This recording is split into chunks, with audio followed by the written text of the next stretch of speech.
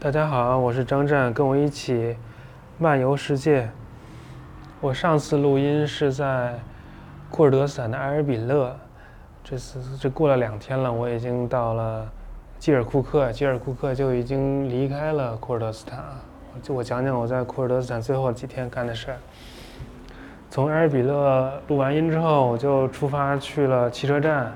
经历了一些波折，还走错了。最后就坐上车了，然后就去了这个苏莱曼尼耶。苏莱曼尼耶是离伊朗边境很近的一个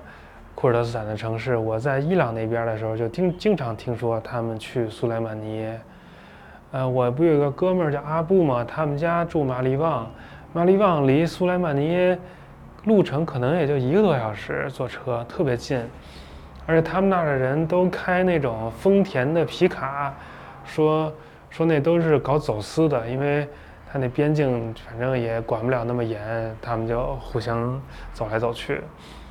前一阵还听说伊朗用导弹袭击了伊朗边境的，就是伊朗边境以外的伊拉克库尔德斯坦，说那边有人策划在伊朗境内搞事儿什么的。因为伊朗最近不是大游行嘛，这也是从库尔德斯坦出来的。我坐那车开的特别猛，特别凶，而且都在山路里开，拐来拐去的，一直开了3个小时才到。因为山路比较慢，但其实也不是很险峻了，就是在山里面看，并不是悬崖的那种。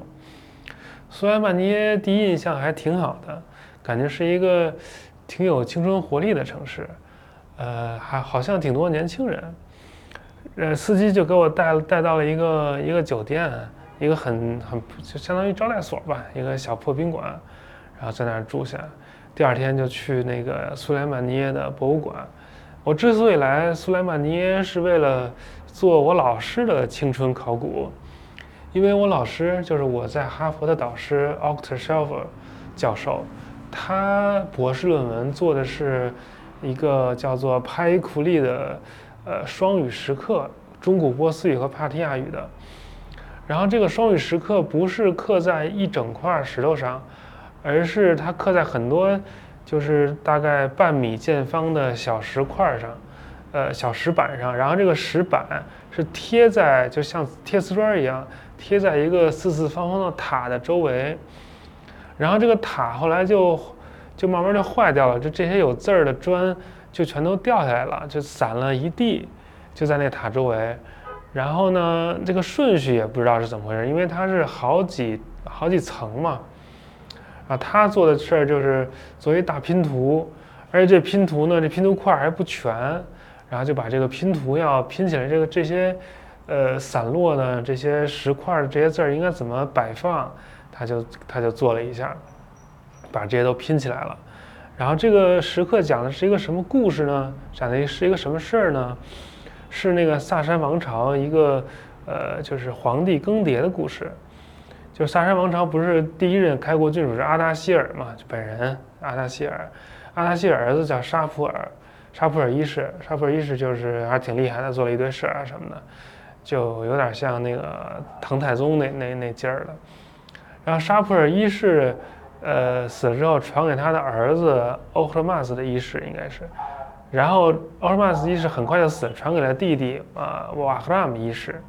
瓦赫拉姆一世死了之后，他还有一弟弟叫纳尔赛，那纳尔赛觉得可能就该我了吧，没有，传给了那个瓦赫拉姆一世的儿子，传给瓦赫拉姆二世。这瓦赫拉姆二世又死了，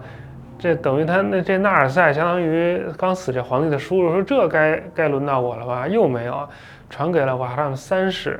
等于传给他的侄孙子，这他就不干了，说当时传给儿子的时候就应该传给我，现在又往下传，这没我什么事儿哪行啊？当时他是亚美尼亚的总督，在这个伊朗，在萨珊王朝的北部了。因为萨珊王朝其实也不是在伊朗，他也在伊朗，他那个首都在泰西风，在那个今天巴格达附近，所以这传给这个侄孙子实在忍不了了，他就起兵从那个亚美尼亚杀过来了，就把他这个侄孙子就这瓦赫拉姆三世就给取代了。然后这个塔就是在他从亚美尼亚高地往这个美索不达米亚平原走的时候路上的一个地儿，他就弄了一个这纪念塔。然后呢，我老师不是年轻时候干了这事儿吗？其实是我出生的那年，1983年他发表的，跟他的那个他当时的合作者吧，算是导师嘛，轰巴也是伊朗学的一个大教授，大牛，一个德国人。所以我要去看看。然后现在这些有字儿的石块或者那个石板，就是像大瓷砖一样的，就是半米见方，刚才说过了，都已经挪到那个苏莱曼尼耶博物馆里来了。所以我要去看看。到了这博物馆，就发现还挺大的，就号称是伊拉克第2大博物馆，当然也不是太大了。然后主要有2块区域都是开辟出来给这个拍库利石刻。有一块就全都是这个带字儿的石板，但那带字儿石板其实很多都非常模糊不清了，很清楚的也不多。另外一块还有几个那个石雕，这个之前不知道，这还有好几个，至少有4个，第5个不知道是不是，有4个那个国王的那个石雕，但是只能看出一个大概的形儿。这萨珊的国王的发型特别奇怪，就2大团头发，然后那顶上还一大团。然后这个项目是那个意大利的一个团队做的，他们的那个领导叫 Carlo Cialetti， 这也是我们现在就是还正当年的50几岁60岁的样子吧，一个学者，他们做的非常不错，有很清楚的展板，然后还有库尔德语的解说。然后后来我就跑去跟那个博物馆的工作人员去介绍我自己，我说我就是这 Shelver 的学生。他们还写了这个拍库利石刻是当年被 Shelver 发表过，最早是罗林森来看的。罗林森就是那个去那个伊朗被伊斯伦铭文那儿给做了拓片的那个英国印度的军官，英属印度政府的军官，可能那会儿还不是英属印度政府呢，还是东印度公司呢。反正东印度公司那些军官干了好多事儿，做什么波斯语字典啊，什么事儿都是他们干的，就感觉他们特别闲，不知道为啥摸鱼时间特别长。然后这罗林森干了之后是那个 Helsfeld， 这也是 Ernst Helsfeld， 也是一个有故事的人，是一个德国的考古学家，20、30年代的时候来做的。罗林森来的时候就做了手抄了几块，然后这 Helsfeld 来的时候就做了那个倒模，然后但是他也没有做全了，到了那个70年代末80年代初，我老师做了一下，然后是这个 Cialetti 他来做的，他们带团队就是不光有文本，还有考古啊什么的，做得不错。哎，说到哪儿了？就跟那个当地博物馆的工作人员介绍了一下自己，有个女生，她不太会说英语，就找了一个男生，来跟我聊了聊。这男生是做苏美尔语的，是做那个楔形文字的，然后他就跟我聊了聊，说他刚做完硕士论文，但他年纪看上去至少有30岁了吧，不是特别年轻的那种，所以还不错。然后他做的这个苏美尔语论文也给我看了，就在手机上看的，挺好的。他主要是这个苏莱曼尼博物馆有一些没有被发表的苏美尔语泥板，然后他还给泥板照了照片，这是就非常专业的那种照片，不是像我这拿着手机随便一摁打光啊，怎么摆啊，然后把那泥板照得特别清楚，特别不容易，还做了那个线图，然后还有翻译，而且他的那个论文是用库尔德语写的，这个还让我挺惊讶的，就是库尔德语还作为学术语言为这个人类贡献知识。他告诉我说，在库尔德斯坦不止一个大学，在埃尔比勒有5个老师，说在苏莱曼尼耶大学也有老师都教那个楔形文字，还有一个库尔德学者是胡利安语的专家，胡利安语也是一个就是古代近东非常小众的一个语言吧。然后我就跟他说，其实可以跟国内的人、中国的人合作，看看他们这儿未发表的东西什么的。我就立刻把他这照片要了一张发给我朋友了，就做这个古代近东的教授，就说就是他们确实有兴趣，看看能不能帮他们牵线。国内组一帮人来库尔德斯坦看看，还挺好的。然后我就叫车去准备看一下这个帕埃库利的原址啊，其实这是我一直都想做的事儿。来库尔德斯坦的最大目的就是来看这个。我没有把那个帕埃库利的具体坐标找到地图上，只是那个书上跟我说它离某个村子比较近，那村子叫巴伊卡特，其实就是帕埃库利的变形。到了那个村子之后，其实也找不到那个地儿。后来问了村民，有一个人他说他哥哥会讲英文，让我跟他哥哥聊天。然后他哥哥其实就跟这个 Carlo Cialetti 干活的人，还会用英语跟我说了2句，跟我说那个不许照相什么的，我也觉得挺奇怪的。然后他这个弟弟就开着车带我们上去，走了一个山路，其实离那村子很近，一下就上去了。然后这个塔周围就是还整整齐齐摆放了一些石块，应该是考古学家摆的，这些没字儿的石块都摆在那儿，有字儿都运回去了。然后这个塔其实是在一小山包上，其实来这儿的目的主要是要看这儿的山川形势。说不让照相，其实这都照，没事儿，还拍小视频什么的，我都发小红书了，大家可以看看。阿达希尔的漫游，反正也算了却了一桩心愿吧。这个遗址其实没有什么东西，跟照片上看的也一样，就是来的这个过程非常重要。看了这个帕埃库利之后，就去下一个景点，是那个那拉姆辛的一个浮雕。那拉姆辛是古阿卡德帝国的一个君王，他是公元前23世纪的人，非常非常古老啊。他是阿卡德帝国最重要的那个国王叫萨尔贡一世的孙子。后来到了新亚述时代，就是公元前700多年的时候，有个萨尔贡二世。这个萨尔贡二世跟萨尔贡一世中间差着一千多年呢，他们俩没什么关系，就相当于，中国一个皇帝，比如说明朝的一个皇帝，突然说自己叫那个什么秦始皇，就这种感觉，他只不过是为了邀功，为了显示自己特厉害。然后就开车到了那个这个指定目标啊。其实是开不到跟前去的，先在大路上开，然后开土路开了2公里。然后有一哥们儿，他前一阵来过，我问他怎么走，他就跟我说，开到这土路的尽头之后，沿着一个大水管往里走。要没他告诉我这秘诀，我还到不了。这往里走还挺难走的，它是个山谷，反正爬上爬下，爬了20分钟左右吧，累得我气喘吁吁。然后有一个就是山洼洼，像一个山洞一样，它是挖进去一块，但也不是山洞了。在那个山洼洼的阴面被封的那一面有这么一个浮雕，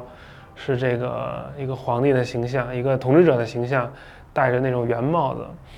然后手里拿着弓箭和斧头，有人说是有斧头装饰的权杖，总之是代表权力了。然后做那个登山状，脚下踩着一些小人，表示他的敌人。其实这个形象跟那个卢浮宫藏的一件那拉姆辛的那个浮雕，是非常相似，但是这个就是它线条比较生硬。也有人说不是那拉姆辛，那个不是那拉姆辛是谁就不知道了。在那个伊朗的科尔曼沙省，这个叫什么？贝希斯敦铭文附近，离那儿车程大概1个多小时。也有一个这种那个时代的浮雕，也是这种登山状踩着敌人的，但是我还没见过，我挺想去看看的。据说这个山里人叫什么鲁鲁皮，就是打败山里人的意思。反正见到了公元前2000多年，距今4000多年的一个浮雕，还是很开心的。然后就回去了，回去之后，反正这司机也要了我不少钱，那也没关系了，我这是报恩加扶贫。然后就来了基尔库克。到了基尔库克，其实就出了库尔德斯坦了，已经出了库尔德斯坦，这气氛就不太一样，就是比较破。而且在那个库尔德斯坦境内是根本没有伊拉克国旗的，只有库尔德斯坦的地区的旗帜，就相当于他们的国旗。在基尔库克挺有意思，它这是一个有很多土库曼人的城市。就是当年突厥人是作为那种亲兵的佣兵被被拉到这边来的。所以叙利亚境内，和伊拉克境内都有挺多土库曼人的，他们都聚集在一起居住。然后最近，也不是最近吧，就我看资料说前一阵伊拉克还在货币上就是加入了一个土库曼的元素，就是承认自己国家内还有土库曼人，还挺有意思的。在伊朗境内也有一些土库曼人，好像在那个东北部那儿的土库曼人长得都是大饼脸，都跟我似的，我也去见了一眼。这边的土库曼人，我不知道他们跟那个土库曼斯坦的土库曼人是不是一码事，反正这边一进城就有3语，就是库尔德语、阿拉伯语和那个土库曼语，是土耳其语，实际上就是拉丁字母的。然后我就打了个车嘛，那个库尔德司机就给我放城边就走了。打了个车，当时是个老头，上来就问你说啥语啊？库尔德语、阿拉伯语、土库曼语，会啥？我啥也不会啊，一个都不会，顶多会一个 Nazanum， 就是库尔德语的，我不知道。我这 Nazanum 虽然只会一句话，但其实还挺有用的。什么？